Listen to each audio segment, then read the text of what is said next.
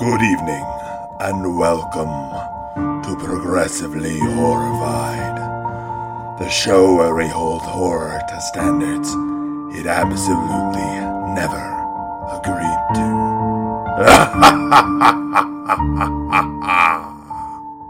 Good evening, and welcome to Progressively Horrified, the podcast where we hold horror to progressive standards it never agreed to. Our selection tonight is an innovative 2022 horror drama fusion that is light on the palate with faint notes of class warfare and fine dining satire. It's The Menu. I am your host, Jeremy Whitley, and with me tonight I have a panel of cinephiles and cenobites. First, they're here to challenge the sexy werewolf, sexy vampire binary, my co-host Ben Kahn. Ben, how are you tonight? My review, a movie that'll make you go, I'll have what she's having. Absolutely. That's a Harry Meets Sally reference for all you kids who did not see Billy Crystal boomer rom-coms. And kids, go watch When Harry Met Sally. It's good, actually. Yeah. And our guest tonight, 20-year restaurant veteran, certified sommelier, and wine podcaster, Andi Wreade. Andi, great to have you. Hello, I'm so happy to be here. This is an exciting one to talk to you about because I have no experience in the fine dining world, but I recognize artsy bullshit when I see it. And I am very excited for this because Andi and I have known each other since we were about 18. Is that about right? Less, boo. Less. I think, well, okay, maybe 17? Yeah, I think about 17.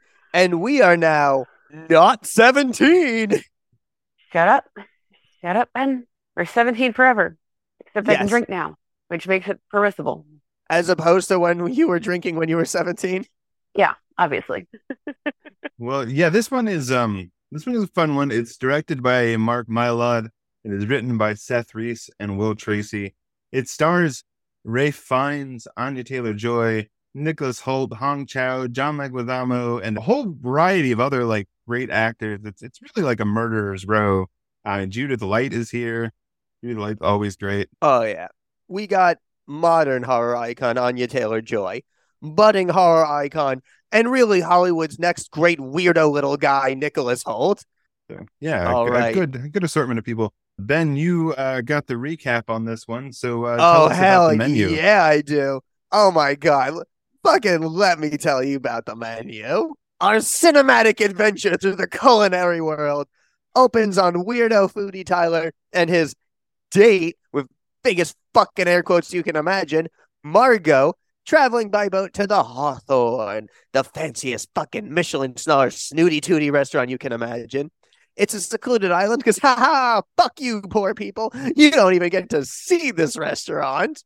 Also on the boat are a collection of soon-to-be-killed unlikable people, including a judgy food critic and her simpering editor, a trio of business pros, and John Leguizamo as himself, ? The group's there to eat the cooking of Julian Slowick, who, as Tyler is quick to remind us, is apparently just the bee's knees.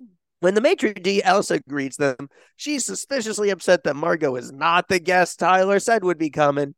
They all get to tour the island, and we get fancy food meaning talk and foreshadowing for important locations later in the movie. It's a twofer. After that, hold on to your butts for the most stressful meal you've ever had that didn't involve your racist uncle. Slowick comes out, and before each course delivers just the most fucking unnerving of monologues. Real I'm about to kill all you vibes. Then on the third course, they all get the tortillas of shame, showing their secrets and indiscretions. Also, Hong Chow says the phrase tortillas deliciosa. It's real fun. For the fourth course, suicide. This one chef is just so sad and wants to be a better chef, but also doesn't. And then he just puts a gun in his mouth, and everyone's freaking out except Tyler, because Tyler's a weird little fucking food freak who's way too chill. The super rich regular guest tries to leave, but Slowick is like, nah, and they cut off his finger. The business bros are like, you can't do this, we work for your owner. And Slowick says, you mean this owner? And then he just straight up drowns a motherfucker while they all watch. Yeah, he drowns his angel investor by putting him in wings and lowering him into the water. He's got a sense of humor, Slowick. This movie fucking rules. I love the menu, if you couldn't tell. Course 5, Slowick fends off a Me Too scandal by letting the chef he harassed stab him. Cancel culture. Am I right? I'm not. Anyway, the men are given a chance to escape the island. They all fail. The women eat alone and with the chef, Catherine, and they try to convince her to, not murder them and herself. But twist, she's girl bossing murder-suicide. So the food critics just drinks all the wine. It's not plot relevant that she chugs the wine, but it is relatable.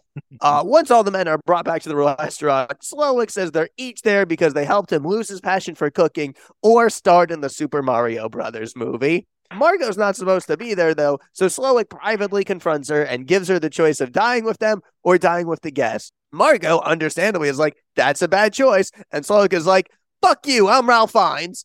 Then we get Margot's backstory and how she's an escort, and Slowick reveals that Tyler knew months in advance that he and anyone he brought with him would be killed. Because Tyler is a fucking little fucked up little weirdo fuckaroo. Margot wants to kill him right there, but Slowick's like, nah, that's too good. Slowick makes Tyler feel like a big special boy by giving him his own chef jacket, but then forces him to suddenly cook in front of everyone, and he does such a bad job that Slowick tells him to kill himself, and he does. This movie, y'all, fucking wild. Slowick has Margot get a barrel of dessert from the smokehouse, and Elsa gets real jealousy and thinks that she's being replaced by Margot. So she tries to kill her, and it does not go well for Elsa. Margot then finds Slowick's bedroom and how he used to be a happy young burger cook. She radios for help, but Coast Guard man is also working for Slowick. As the chef gets ready for death by s'mores, Margot says the food was bullshit and she's still hungry. She wants a cheeseburger, and after the scene of Slowick cooking one, you will too. In return for giving him back his love of cooking, Slowick lets Margot, and only Margot, live. The rest, s'mores death. And I don't care what fucking Slowick says, s'mores are goddamn delicious. Fucking love s'mores. Anyway, Margot eats, everyone else is dead, and I absolutely fucking adore this movie. And recap. Yeah. This was my first time seeing it. I loved this movie a lot. I think some standouts to me were the fact that he specifically murders John Leguizamo's character, who is billed as movie star in the film, because he spent his one day off, which is a Sunday, his one day off in a month, going to see one of his films, and it was bad. So he deserves to die.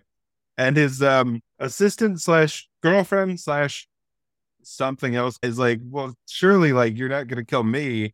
And he's like, where did you go to school? He says, Brown. And he says, you have any student loans? And she says, no. He's like, yeah, you're going to die. That was incredible. Like, this movie is funny. Like, this movie is clued into exactly what its sense of humor is, and that's one of the absolute standouts, is the student loans. No, you're going to die. Oh, man. And that was, especially because they'd really set up John Leguizamo to die for food-related sins, like just a lack of respect, wanting to just do like a cheap bullshit food travel show, just like devaluing the real craft of it. And it's so funny that it's just because he watched a shitty movie of his on his one day off. I mean, having been in that situation before, if you're working a job that has you working 14-hour days, 6 days a week, and you do only get like that one day off, when you watch a bullshit movie, you do feel cheated. I have felt that rage before. It's, Sex and the City is dead to me now. So, yeah. I feel like if you willingly put on Sex and the City too, you have it coming what happened next. I mean, yeah, I probably did, but I was sad, okay? God. Watch your fucking back, Carrie Bradshaw. Andy's coming for you. Also, it seems like to some extent an element in that discussion with John Leguizamo's character about like artistry. Like, they're both artists in their own craft who, loved what they were doing, and at some point have just started like doing bullshit. Like they're not really doing what they love, and he's in the same boat. He says at one point when the business bros are asking him what he's working on now, he's like, oh, I'm sort of in the presenter phase of my career, which is the funniest shit I've ever heard anybody say. That's like real, like, I'm like Dancing with the Stars era. I'm trying to find my inner Seacrest. I have to talk about what, to me, more than anything else that happened in this movie, broke my suspension of disbelief and momentarily took me out of the movie. And that's Ralph Fiennes, supposed to be from the American Midwest. Fucking Yeah. Nebraskan Ralph Fiennes fucking broke me. I mean, you figure he's a chef for a ridiculous Michelin star restaurant. He probably speaks with a fake British accent. Yeah, I mean, Like- there's definitely people in the industry who, I mean, so we spend so much of our time serving these people that are from these upper classes, and we're just so desperate to kind of make our own mark that there are a lot of people that I've worked with that put on affectations and wholly different personalities when they're at work. And then you see them like 3 hours off the clock in a dive bar, and they're just, their actions completely different, their demeanor's completely different. So I can kind of see like a Nebraska boy faking a British accent. Would I believe it was Ralph Fiennes? No, but that's just Yeah.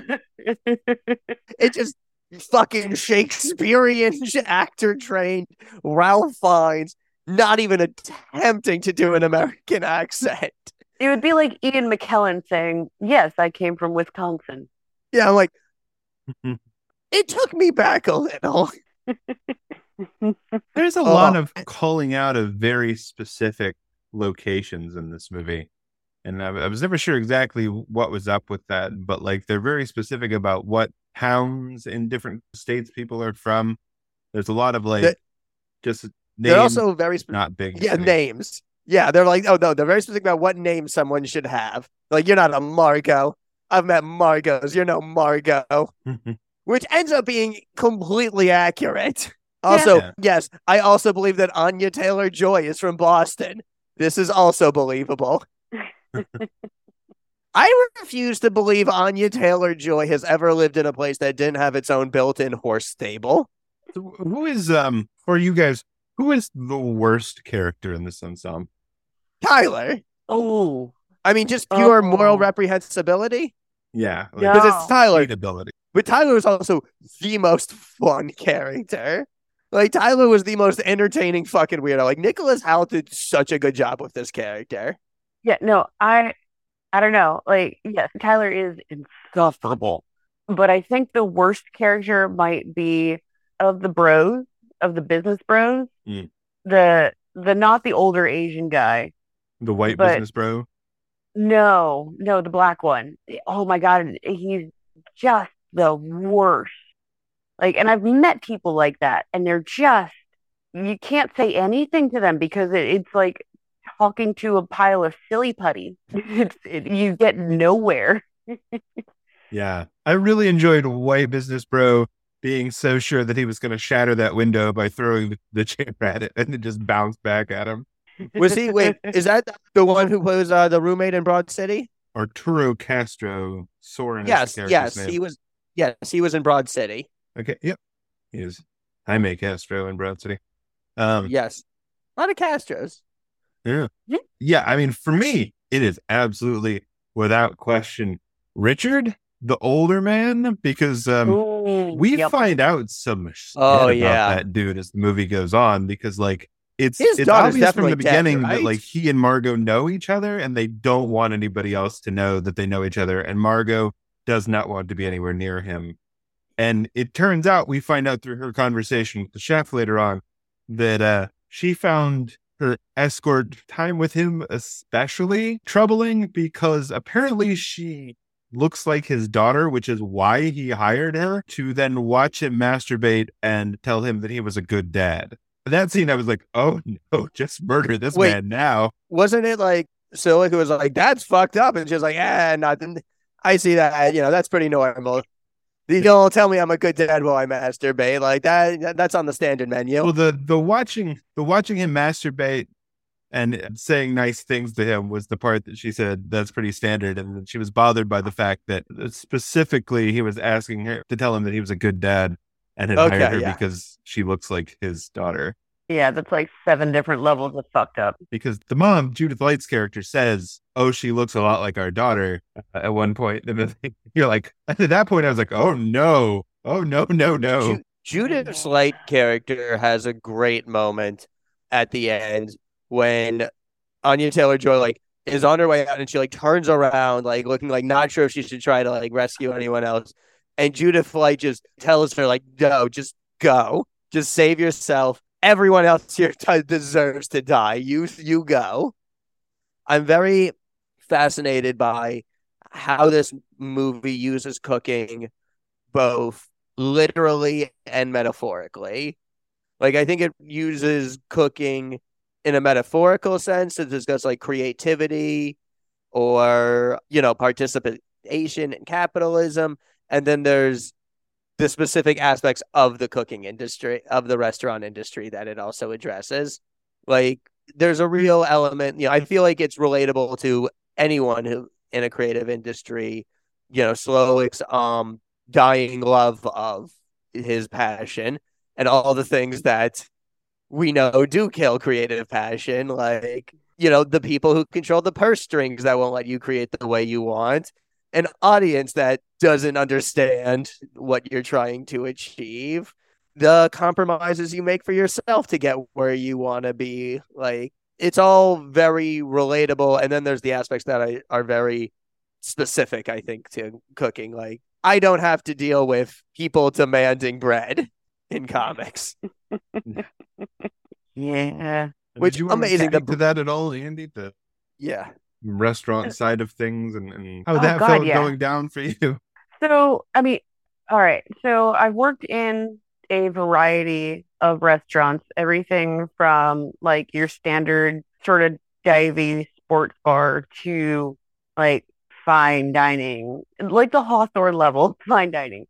And it's never the work necessarily that breaks people and drives them out of the business.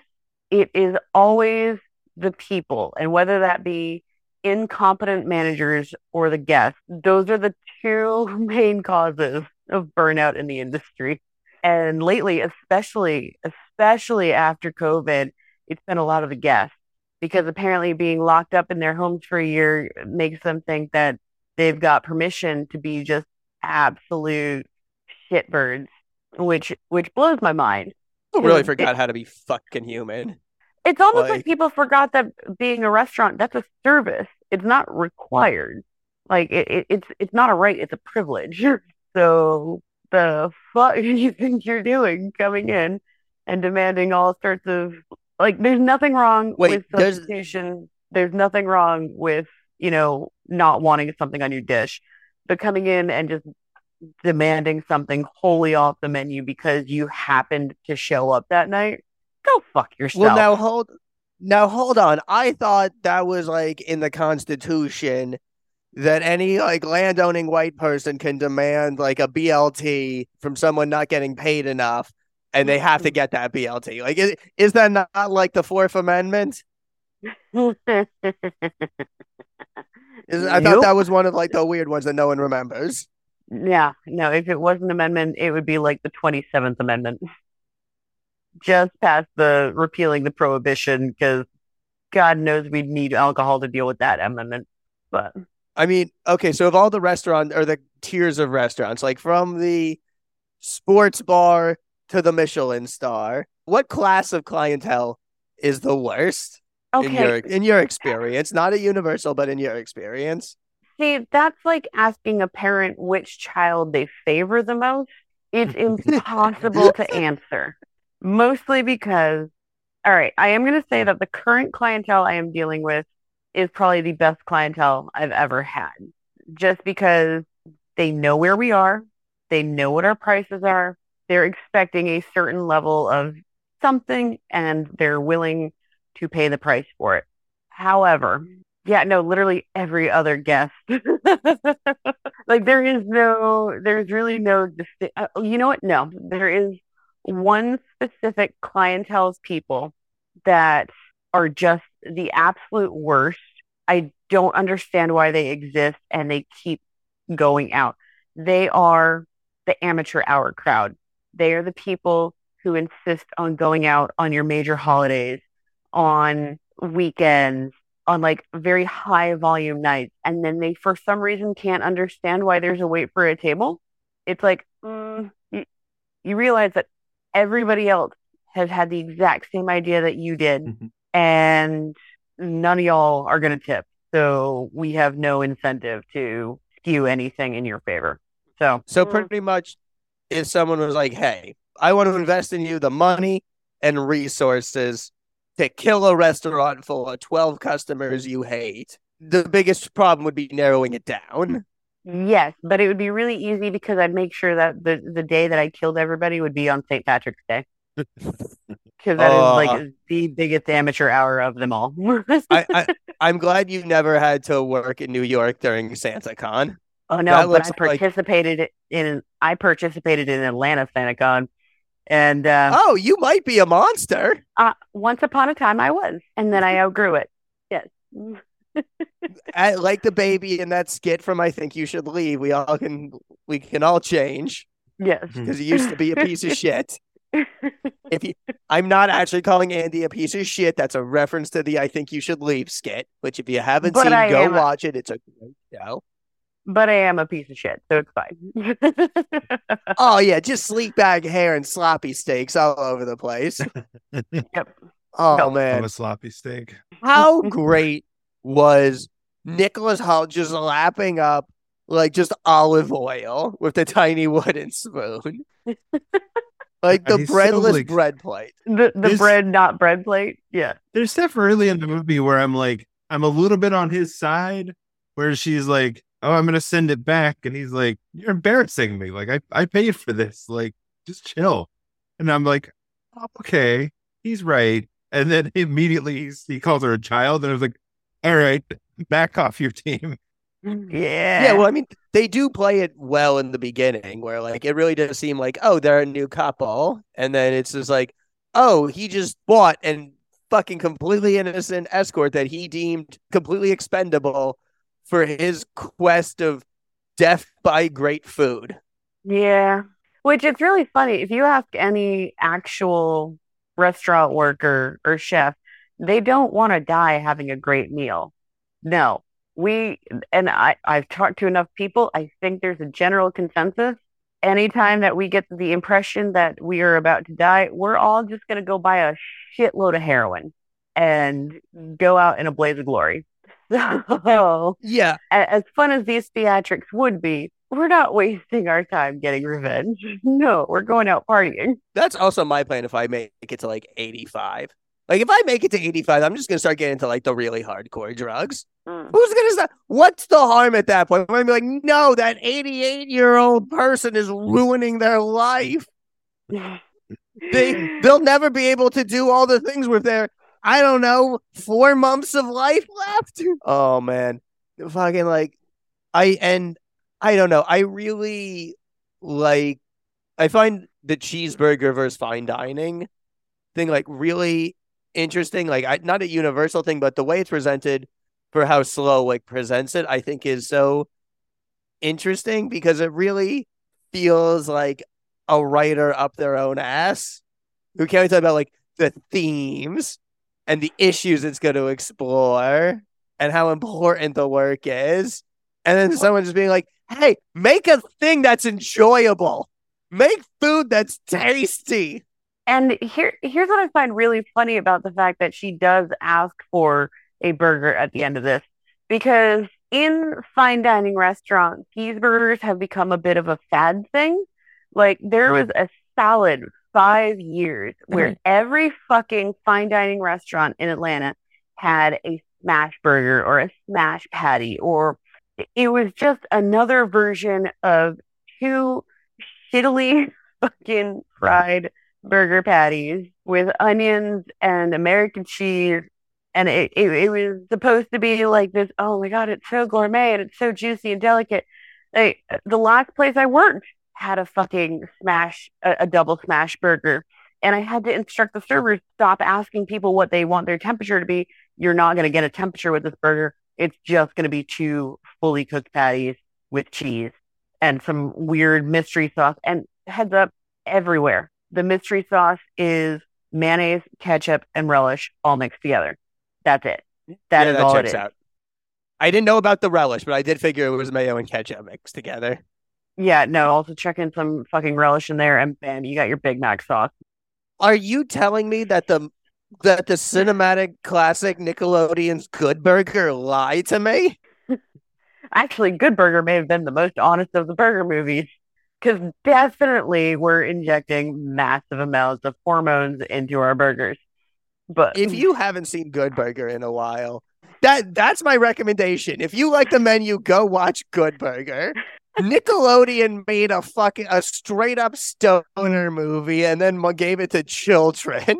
Fucking like incredible. It holds up. It's still very funny. That reminds me of my immediate reaction, which I sent you on Twitter after watching this movie, is I was like, it's a reverse Ratatouille. Like, she... To which my immediate reaction was, wait, who rode on and controlled a rat? Did Tyler do that? Did Tyler have rat powers? And then you make a good point you explain how it is a reverse Ratatouille, because once you explain, I'm like, that is a very good analysis. Yeah, because the conclusion in Ratatouille, how they get a good review from the food critic, is they cook something that he loved as a child and remind him why he liked food and why he got into this in the first place. And that's how Anya Taylor-Joy gets out of it. She sees the picture of him smiling, being the employee of the month at the burger place, and asks her to make him a good cheeseburger, or make her a good cheeseburger, pays him $10 for it, and enjoys it and thanks him, which is like all he fucking wants. He just wants to make food that people like, enjoy, and thank him for, and are like happy about at the end of the day, which like is the thing that has been ruined for him. Is like, he's making stuff for these people who just want to pay to complain, to like, just like these business bros are all sort of like talking about how, oh, they've been to this better place, they've got this different version of this thing, and he's like, he just wants to like make people food that they love. I said to Alicia at one point after watching this, because she's in grad school now, but she was a teacher for a long time, and anytime that she talked about like wanting to make more money and the fact that teachers need to make more money and raises, people would always be like, oh, you should be an administrator. And she's like, no, I don't want to be a principal. Nobody that teaches wants to be a principal. That's a different job. Like, that's a whole different type of job. I was like, that feels like what this guy is stuck in, is like, he got really good at cooking. And so they put him in a position where like he doesn't get to cook and he doesn't get to enjoy like making food anymore.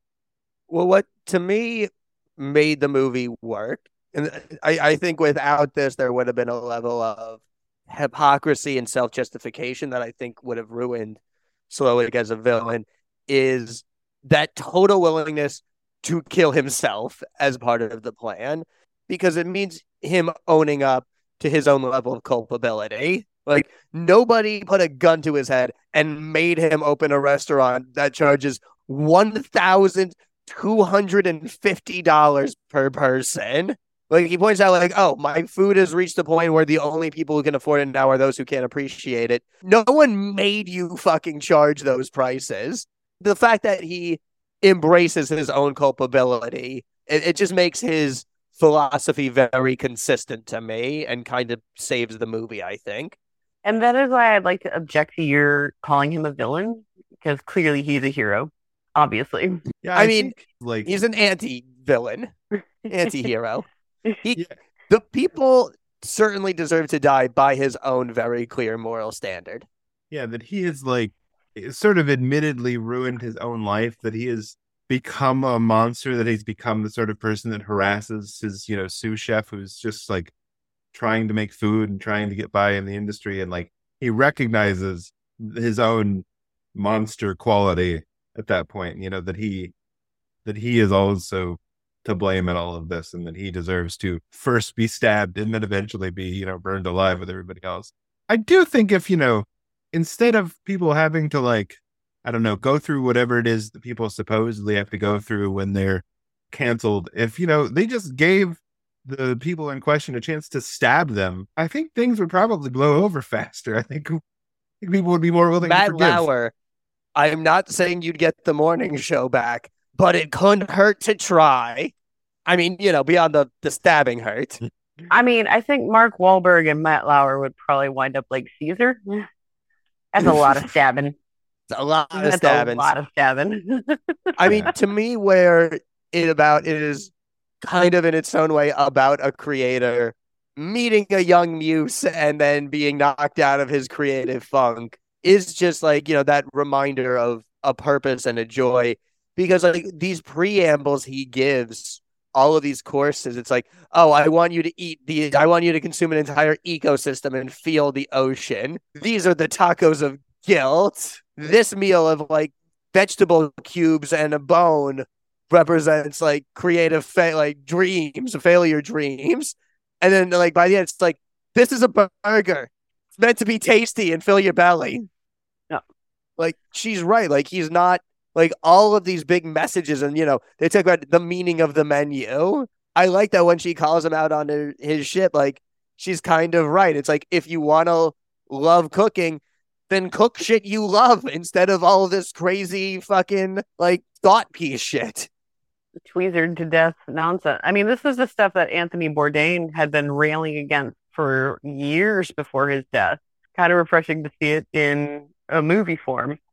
So I did have a question for you, Andy, because I feel like with everything going on, you would have a better sense with how your knowledge. What the food critic is saying, is she entirely just like full of shit, just looking for things to just like nitpick? Or does she have some legit points when she's like critiquing some of the stuff? No, she's 100% up her own ass. Okay. Like in any industry, be it food, art, what have you, critics are the lowest form of occupation. It's very much the same thing as, if you can't teach, which I don't believe that because I've met teachers. A lot of teachers are decent people that are trying to actually educate people. But then there are critics. Critics are the true, if you can't critique. But the problem is because they can't they don't know what they're supposed to be critiquing. And so they just wind up, it's just Yelp. It's just Yelp, and Yelp is the worst resource on the planet. So I have very little respect for food critics.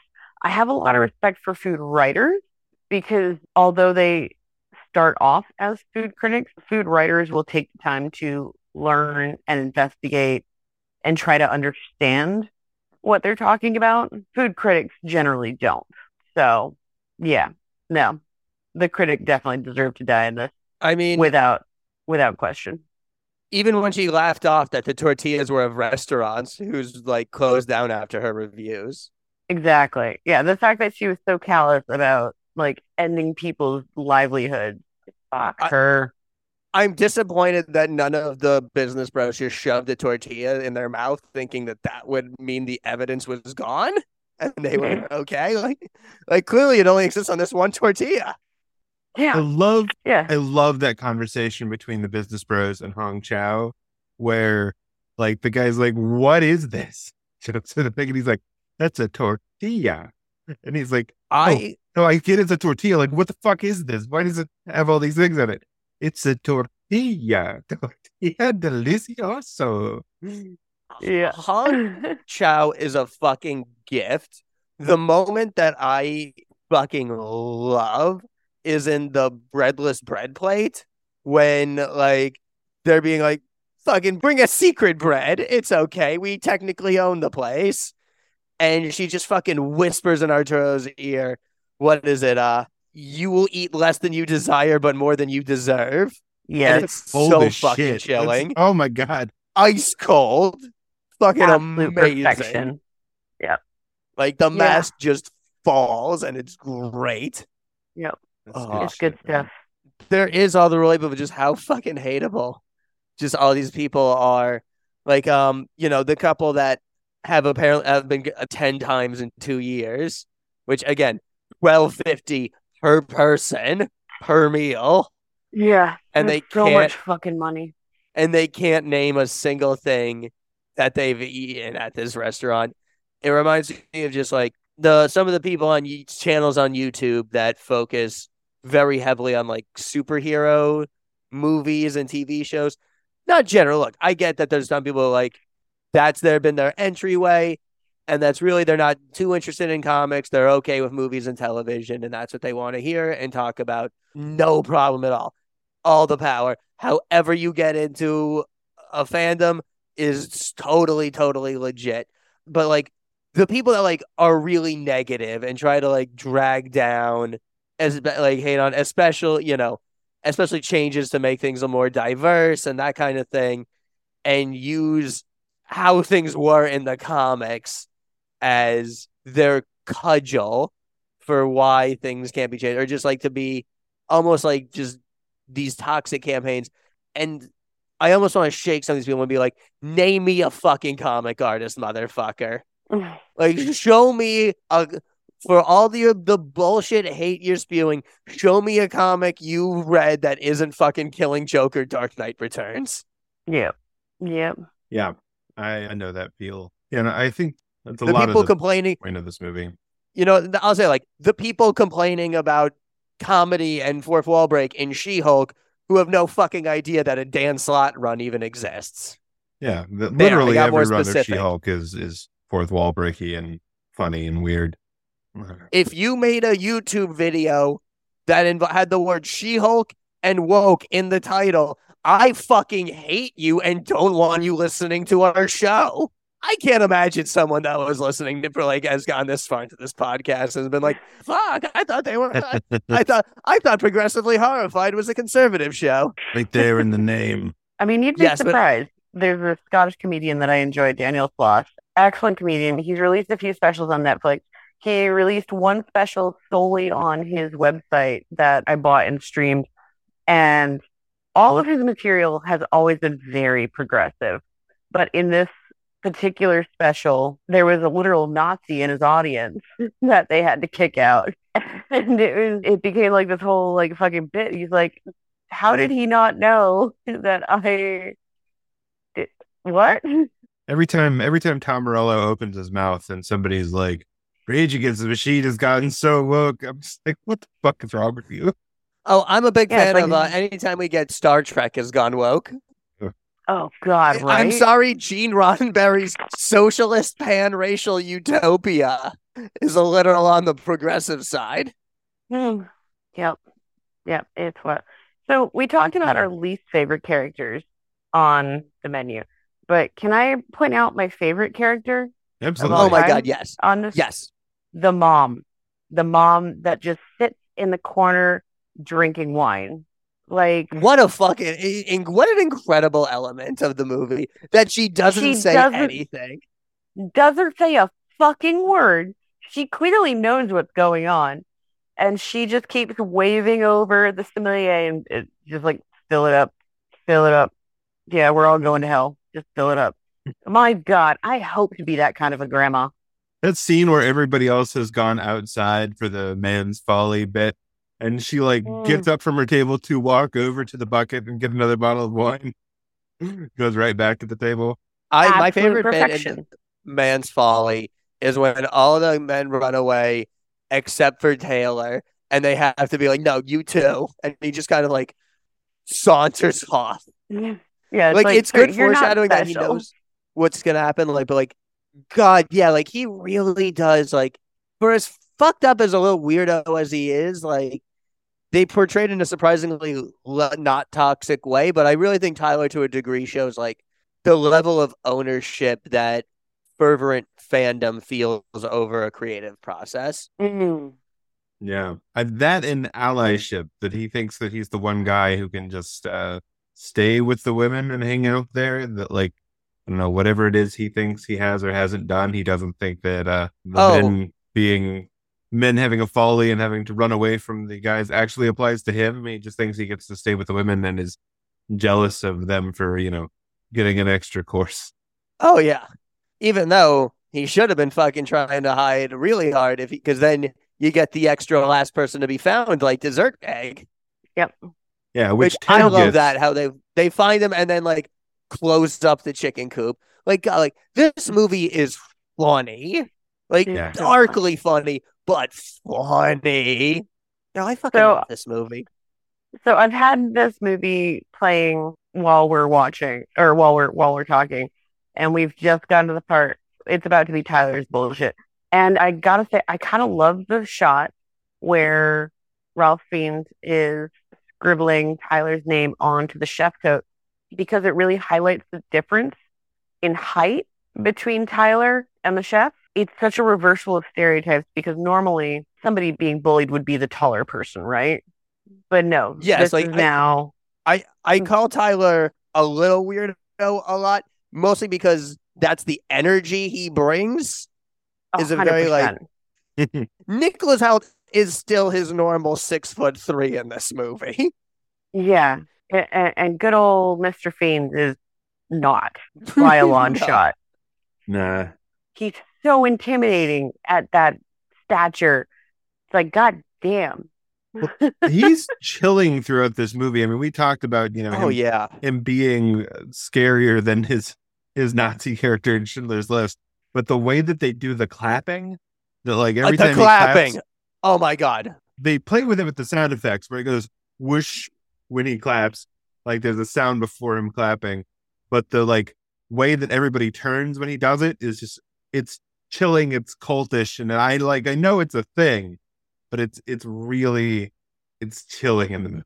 So about that clapping, because I love that clapping. Mostly because so I do wine tastings at the restaurant that I work at for private groups. And sometimes they're not paying attention to their schedule. They know that they've got an allotted amount of time, but they're too busy bullshitting. So they're not paying attention to me. So I've actually adopted the clap and holy shit, it works.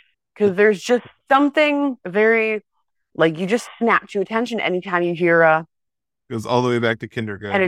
and it just stops. Like everything stops. And it's just like, oh, I didn't mean to command. I mean, I did mean to command all your attention. I didn't expect it to be that jarring, but you know what? I'm going to take it. And it's wonderful. That is now It's a power move. It is such a power move. And I'm never going to stop doing it now. So, Hell yeah. sorry, all future wine tasting groups. If you're going to be rude, I'm going to be clapping. Speaking of power moves, how would you feel if you started a new job at a restaurant, you're new to a kitchen, and the executive chef made you yell, "Yes, chef," in perfect unison with the rest of the kitchen staff, and he would say, "I love you," and you would all have to say back, still in unison, "We love you too." I mean, I would definitely do it in the moment, but I would never return to that job. Oh, no, Like, you have to do it in the moment, because if you don't, they are going to kill you. I mean, that level of cold energy. You got to play along until you're safe. 100%. Like, there's certain levels of cult energy that I'm willing to work with. And, that crosses the line a bit, but, I'll play the game until I can get out of there safely.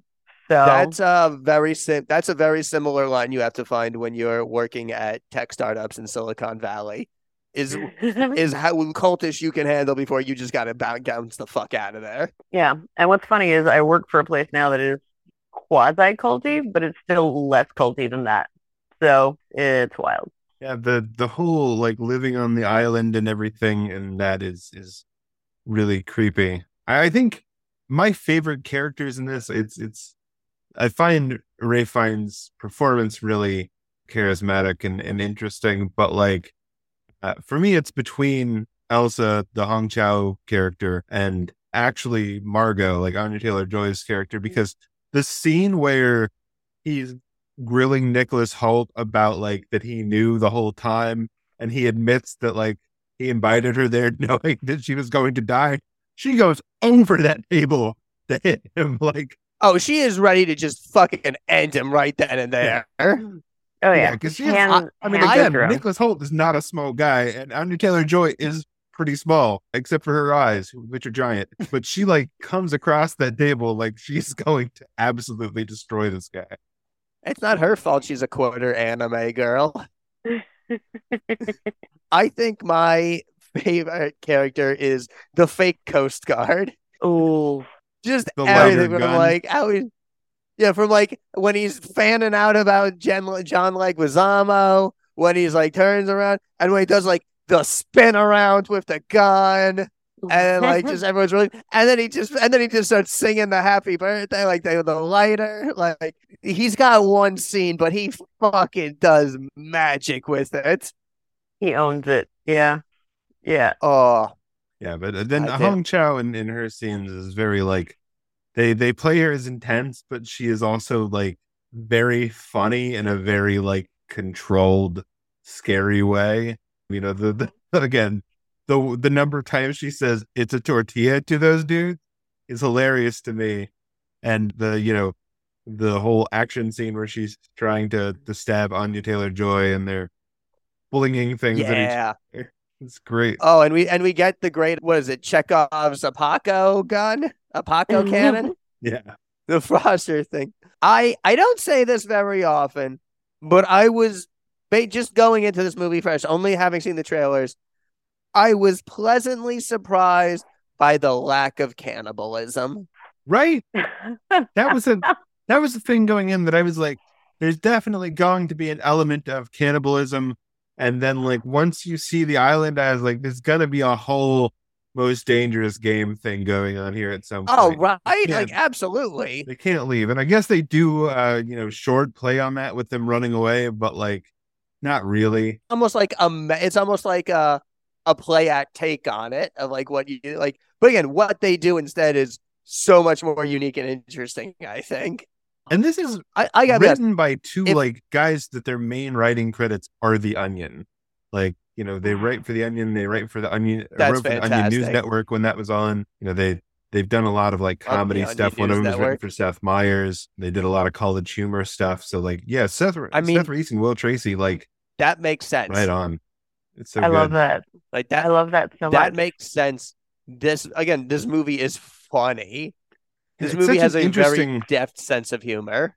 It's such an interesting combination of them and then like Mark Mylod directing, because like Mark Mylod has done like hundreds of TV episodes and he's done a lot of like, you know, less well-known, less successful stuff. And then of course Minority Report and like the Minority Report TV series like Game of Thrones, Shameless, the TV series, Succession. He's, you know, directed several of episodes from these things.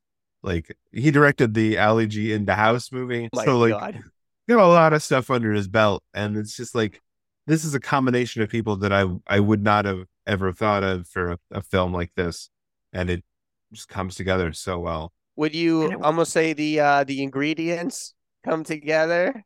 Yeah. Make it all together? Prepare the souffle of awesomeness. You grill up a pair of writers, melt a director on top, serve it with some crinkle cast, and you got yourself a movie. That was fucking tortured. Full disclosure, I've been watching this at the same point that Alicia and I are making our way through The Bear, which is a very different thing about working in a restaurant, which I described watching The Bear as having somebody else's heart attack. The Bear is to like give normies just a taste of what working in a restaurant is like. And I think the menu is meant to be the catharsis for restaurant workers everywhere. Andy, is that accurate? Very, because I cannot get through 15 minutes of the first episode of The Bear because it's very much oh God, this is PTSD in the worst way. So I think the first episode is the worst for that. Like as we get further into it, it feels less like I'm going to have a heart attack while I'm watching the show. Like the show Barry, when I talked to combination hitmen, assassin actors. Talk to assassin actors all the time. They can't watch Barry. They say it's too real. They've all got their own no Hank in real life. Yeah, no, it's very much like I would love to be able to watch The Bear. I just can't because it puts me in this terrible headspace, and I go dark. I go real dark. And I'm a dark enough human being already. Meanwhile, the menu, it's like it makes me giggle just because that checks out.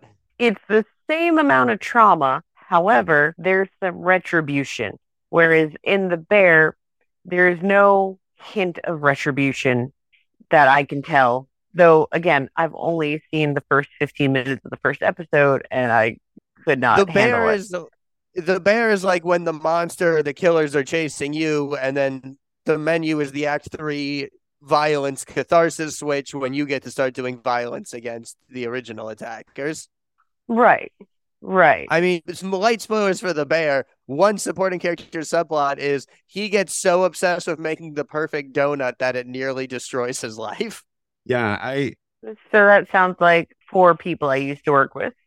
I'm a couple episodes Yeah. from the end of the bear right now, and I think maybe the episode that I both liked and bothered me the most was an episode where the main character's cousin leaves his Xanax out on the table at the kid's birthday party, and it ends up in the juice. And Oh, yes. the main character is looking around and discovers that all the kids have passed out on the lawn. My favorite part about that is, and from what I understand from Chicago people is very accurate, the conversation about not bringing ketchup for hot dogs, which Yeah. makes sense. You're a fucking adult. Put mustard and or relish on that. Mustard for me, but, to each their own. I'm a monster that puts ketchup, mustard, and hot sauce on my hot dogs. Well, that's live in the fine. That, in South, so- combination of things, that's okay. Yeah, I'm in the South. We put chili and slaw on hot dogs here. Yeah, what part chili of the South dog. are you in? Good old chili cheese dog. North Carolina. Oh, North Kakalaki. I got you. All right. Right. There's a Carolina I style live dog. in- You put that in there and you get some mustard, maybe some relish on there as well. Yeah, I got you. The I bun isn't falling apart. It's not a real hot dog. live Fair. in New York, so our hot dogs are now halal kebabs. If you haven't been to New York since the 1990s, all of the hot dog places got replaced with halal stands.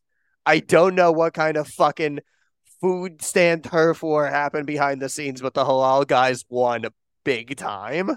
But they still serve hot dogs. They're just not the right dirty water hot dog. Exactly. Get the chicken. It's bad. It's They're beef tastier. hot But get dogs. the red and the white sauce. Good stuff. Oh man. Good So stuff. a fun little anecdote I have about the menu while I've got y'all captive is when I had my partner see it, I made us burgers beforehand and promised that I had stuff for s'mores for after. And then got to see her face as we got to the ending and she realized what I'd done. Oh, that must have been magical. Did you make her wear a hat made of chocolate? Kathleen just turned to me and was like, you motherfucker.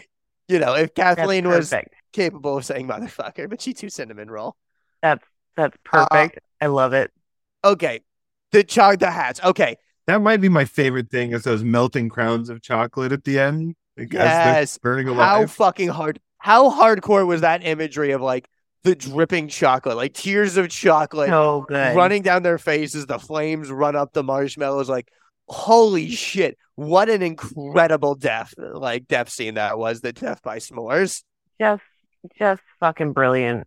Honestly, at this point, I've now seen this movie 7 times.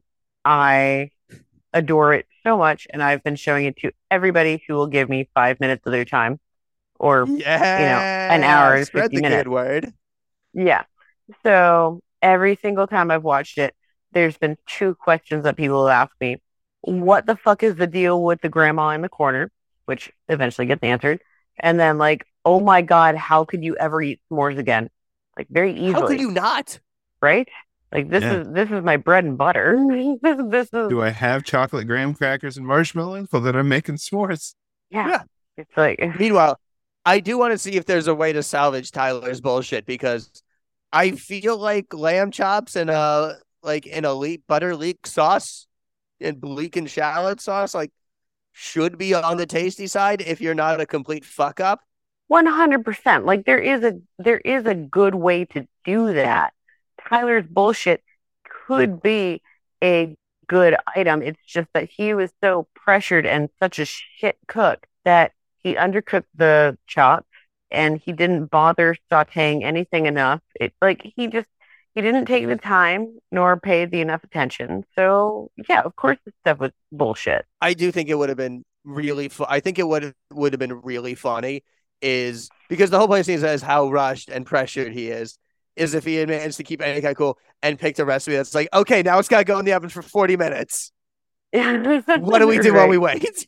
Yeah, I think as somebody who watched a lot of Great British Bake Off before the pandemic and then was all right, I'm going to cook a lot of desserts and stuff now. I relate to the I've seen this done so many times, but I have no idea how to actually do it side of things. I'd like to think Yeah. that if he had managed to make something decent, it would have been like, okay, you get to stand in the corner when we do, like, while everyone dies. Yep. Like you get a C plus. You don't get to be in the kitchen, but you get something. You can serve mints outside the bathroom. Right. He could be the bus boy.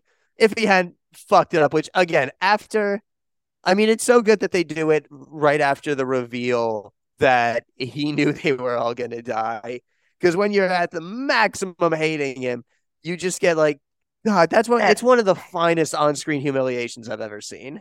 And it kind of makes me wonder, like, how many of these other guests got that same email, like, oh, hey, just a heads up, you're gonna die, and they just ignored it.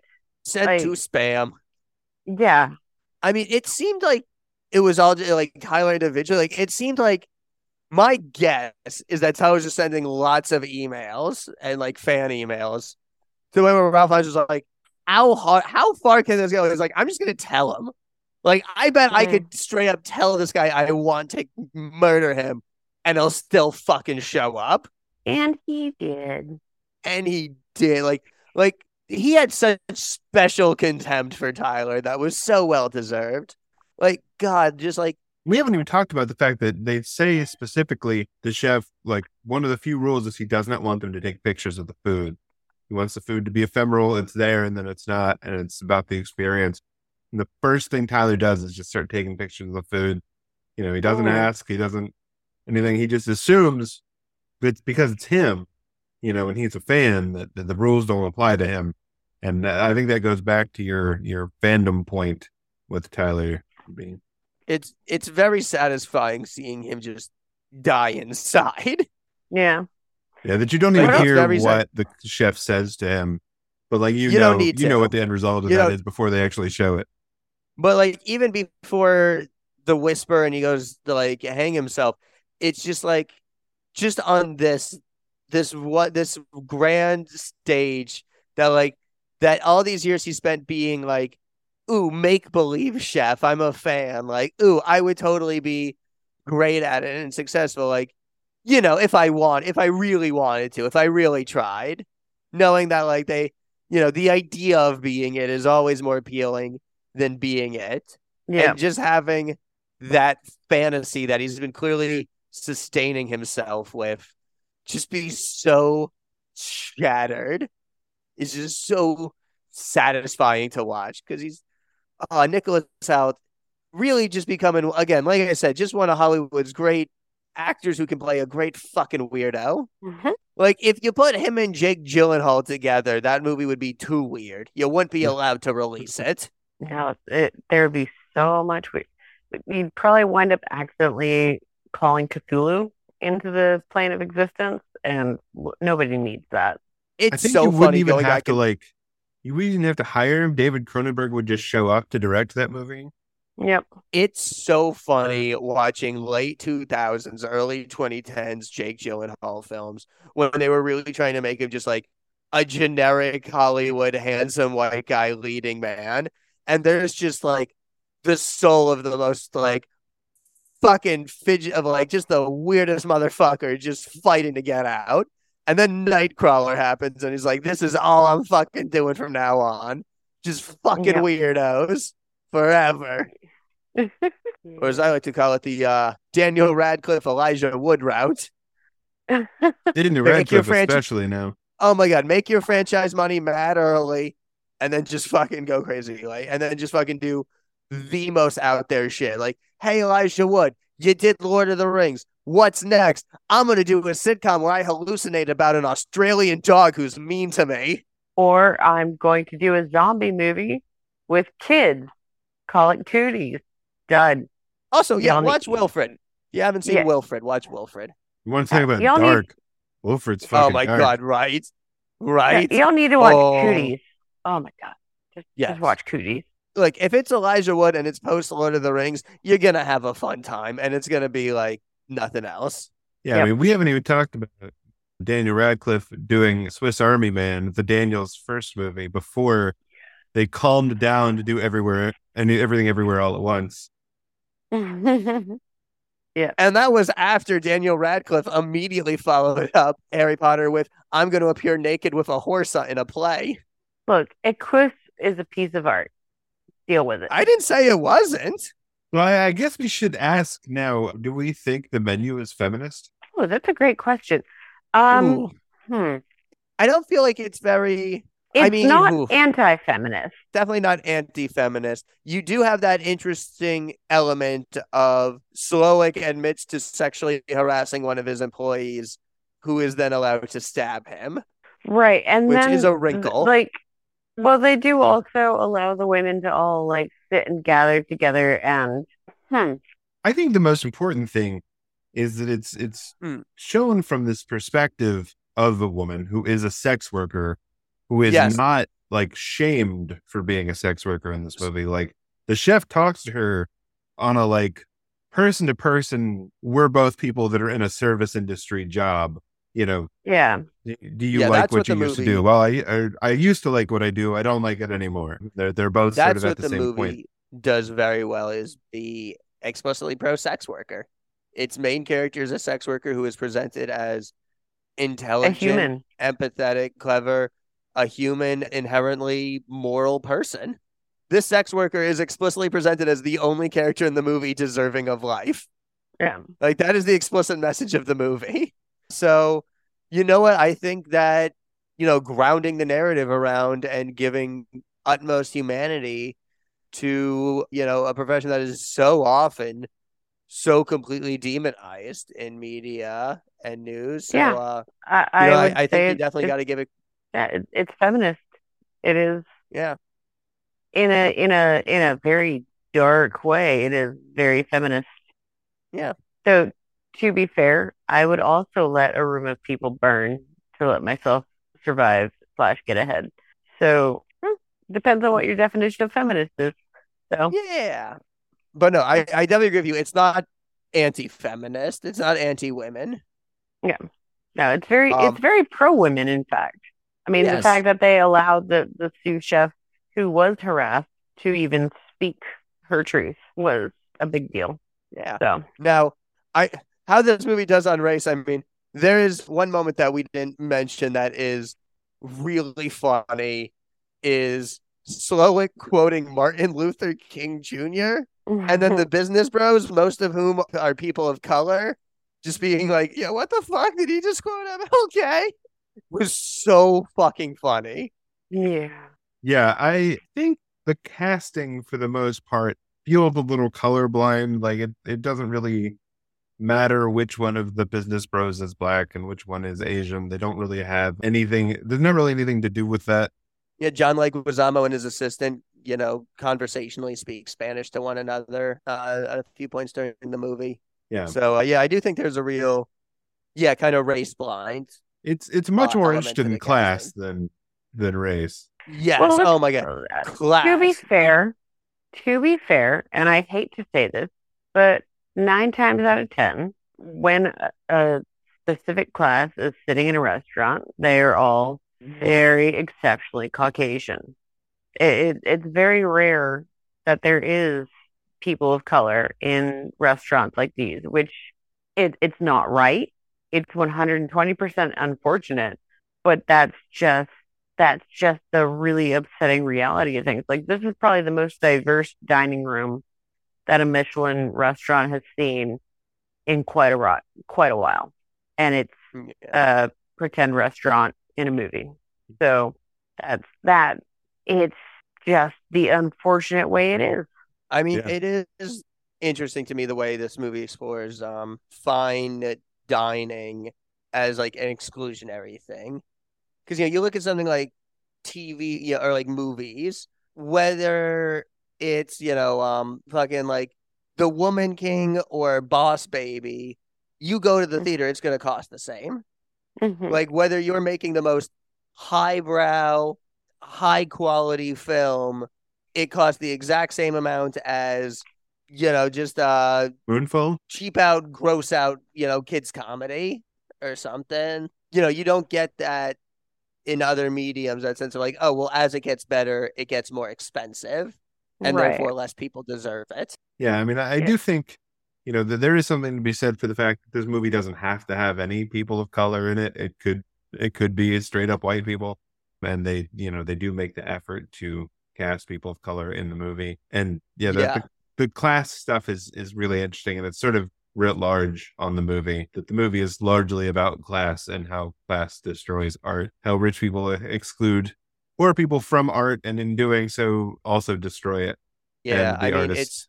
I'm glad it had the bit about the angel investor literally being drowned, because this has been coming at a time when there is a lot of turmoil in the entertainment industry, deals being reneged, shows being canceled mid-production, content being just ripped from streaming services, things being turned into tax write-offs, like layoffs across the board, like every streaming service. Like that element was, I'm glad they explored the corroding frustration that comes from an artist not having financial control, like having to be at the mercy of someone who does not share your creativity or passion, but just has the fucking money that this world has decided you need to do your creativity. Yeah, it's wild. It's great. I mean, I guess there's one other question here. This movie's surprisingly not very gay. There's nothing really gay going on here. No, not a particularly queer movie. Yeah. Never really addressed. No not overly. No. I mean, the sous chef was definitely hitting on all the ladies just before she told them that they were all going to die. But, beyond that was probably the queerest thing in the movie. Yeah, she definitely reads at least a little gay in her sort of limited screen time. Yeah. I got some vibes from the magazine editor. Did you? He's the fucking worst. He just seemed like a very lowbrow Stanley Tucci to me. He struck me as like a Tucci wannabe. A one-chi, if you will. Yes, exactly. Sorry, Paul Adelstein. I'm sure you're fine. He strikes me as a man with a very exclusionary Grindr account. The Grindr account that he only checks on weekends. Yeah. And then gets mad at anybody who messages him. Yeah. Yeah, he struck me as the guy that has like no femmes, no overweight people on Grindr. Like that kind of in certain neighborhoods, Yeah, exactly. Not because he's closeted, but just because he's or even not even self-loathing, just other loathing. Yeah. That's my vibe on him. If I have to grasp at straws, which I very much am doing. Now I know where I've seen that actor before. It was Leo Bergen in Scandal. It's like the shitty CIA dude. The Shondaverse.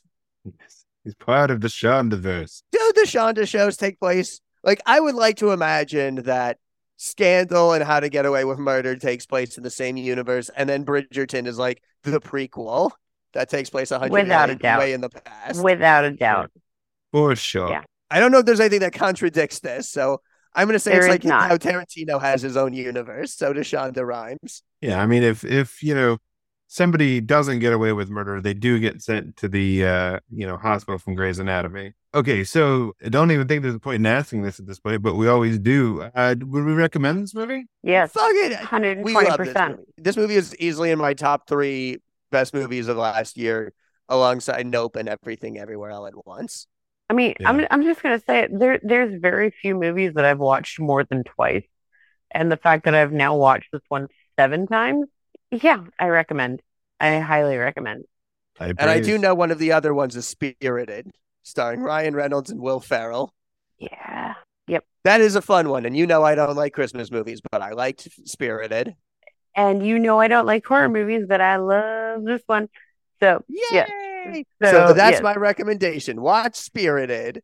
It has nothing to do with this movie. But it's also just as good as watching The Menu, unless, as long as you're looking for Christmas cheer and, a big old jolly something up the butt. So Ryan Reynolds is shockingly good at dance choreography. And singing. Shocked me. Who the fuck told him he could sing? I assume Ryan Reynolds is just good at everything. He just has an ironic detachment that makes you think he isn't. Yeah. Somewhere there is a theater kid inside Ryan Reynolds who is just faking it, and he's already made it. Yeah. Did you guys have anything else you wanted to recommend to go along with the menu? Smash Yes. burgers. Yeah, s'mores. No, I would recommend Whiplash if you want to see another movie about self-destruction and creativity. Also, Okay. J.K. Simmons yells at Miles Teller, and that's a lot of fun. That is a fantastic movie. I do enjoy it a lot. If you're looking for something that's more food related, but more like happy tone, Somebody Feeds Phil on Netflix. Phil is the guy who fucking wrote Seinfeld, and I hate Seinfeld. I'm just gonna throw that right out there. Don't like Seinfeld. I find it campy and ridiculous. But Somebody Feed Phil actually makes a really authentic, pleasant food show where he genuinely enjoys everything that he goes to taste. So he gets at least one kudos in my book. So there's that. Awesome. Yeah, I have two things I want to recommend, one of which has absolutely nothing to do with this, and one of which I already mentioned, which is The Bear is really good if you can stand it. It's the restaurant equivalent of it's the Adam Sandler movie with the jewelry and the gems. Can't I have remember the name. no idea what you're talking about. Hold on. Do I get to say? No, I can't. I can't believe I can't remember it all of a sudden. It was a very it was everybody's movie that they were recommending for a minute there. Uncut Gems. That's the name of it. It's very It like was that- Uncut Gems. Okay. Yeah, the same level of stress of Uncut Gems, just running a restaurant, running the God, fucking Uncut Gems is easily one of the most stressful movies I've ever seen. Because like Uncut Gems is a movie about a guy who has dug himself into a hole, and the whole movie people just keep handing him ladders, and instead he just keeps digging deeper. Yeah. He's See, I haven't watched so Uncut sure he's going to Gems, come out the other so- side. And every 2 minutes you're like, take the fucking ladder, just climb up the fucking ladder, and he just keeps fucking digging instead. It's a Cool. great movie, but it is so stressful. No, thank you. Yeah, the other thing I want to recommend is a new show that just showed up on Peacock in the last couple weeks, and it is called Poker Face, and it is created by Love Ryan Poker Johnson. Face. It is a mystery show in the spirit of Columbo, but without cops, and it stars Natasha Lyonne in the lead role as this sort of she's sort of a do-gooder. She's sort of on the run, she ends up doing detective stuff because she gets personally involved in these stories, helping people out. And it's rather than a who done it, it's a sort of why done it. Or how to catch him. Yeah, a how catch him. Okay. Yeah. I gotta say, Natasha Lyonne as Peter Falk gotta be one of my favorite genders. We're in There you go. Renaissance because between this and Russian Doll, she's just fucking knocking them out of the park. There's no actor that I could say I love more right now than what she is doing. Very much found a way to be her real fucking weird self in movies. I love Fair. Natasha Lyonne's career because it's just an inevitable transformation of her becoming Jackie Mason. And it's beautiful to watch. It's beautiful. It's wonderful watching Natasha Lyonne become an elderly Jewish man. That's fair. I very much second that Poker Face recommendation. It is a wonderful show. Yeah, and I love me some Ryan Johnson. Glass Onion and fucking Last Jedi and Knives Out are all amazing movies. Brick is still fucking weird. I'm gonna have to sit down and watch that again at some point. His first movie, and that was a weird ass movie, but it's this just like Natasha Lyonne. It's a great trajectory where you can see how all these things lead to the next thing. So yeah, check that out. It's on Peacock. There's 6 or 7 episodes of it out now. It's good stuff. I think that does it for us. That's a wrap. Andy, do you want to let anybody know where they can find you online? Do you not want that? Yeah. Okay. So the website is currently down, but you can still find previous episodes of my podcast on anywhere you stream podcasts. Just look up Wound Up Wino and you'll find my absolute nonsense. New episodes will be coming in the next month or two. Depends on how quickly I finish reading a whole bunch of stuff and blah, blah, bullshit. But beyond that, you can also follow my random art adventures just by hitting up my Instagram at Andi Redonkulous, ANDIWREDON KULUS. And then you will see me put a whole bunch of nonsense of glittery bullshit up in the world. So that's me. That's what I do these days. I drink wine, I make glitter art, I talk shit. I am. Well, we look forward to all that. And as for the rest of us, you can find Emily, who is not here today, but you can find at Megamoth on Twitter and Mega_Moth on Instagram and at Megamoth.net. Ben is on Twitter at Ben the Con and on their website at BenConComics.com, where you can pick up all of their books, including pre-ordering L. Campbell Wins Their Weekend, their debut middle grade novel from Scholastic.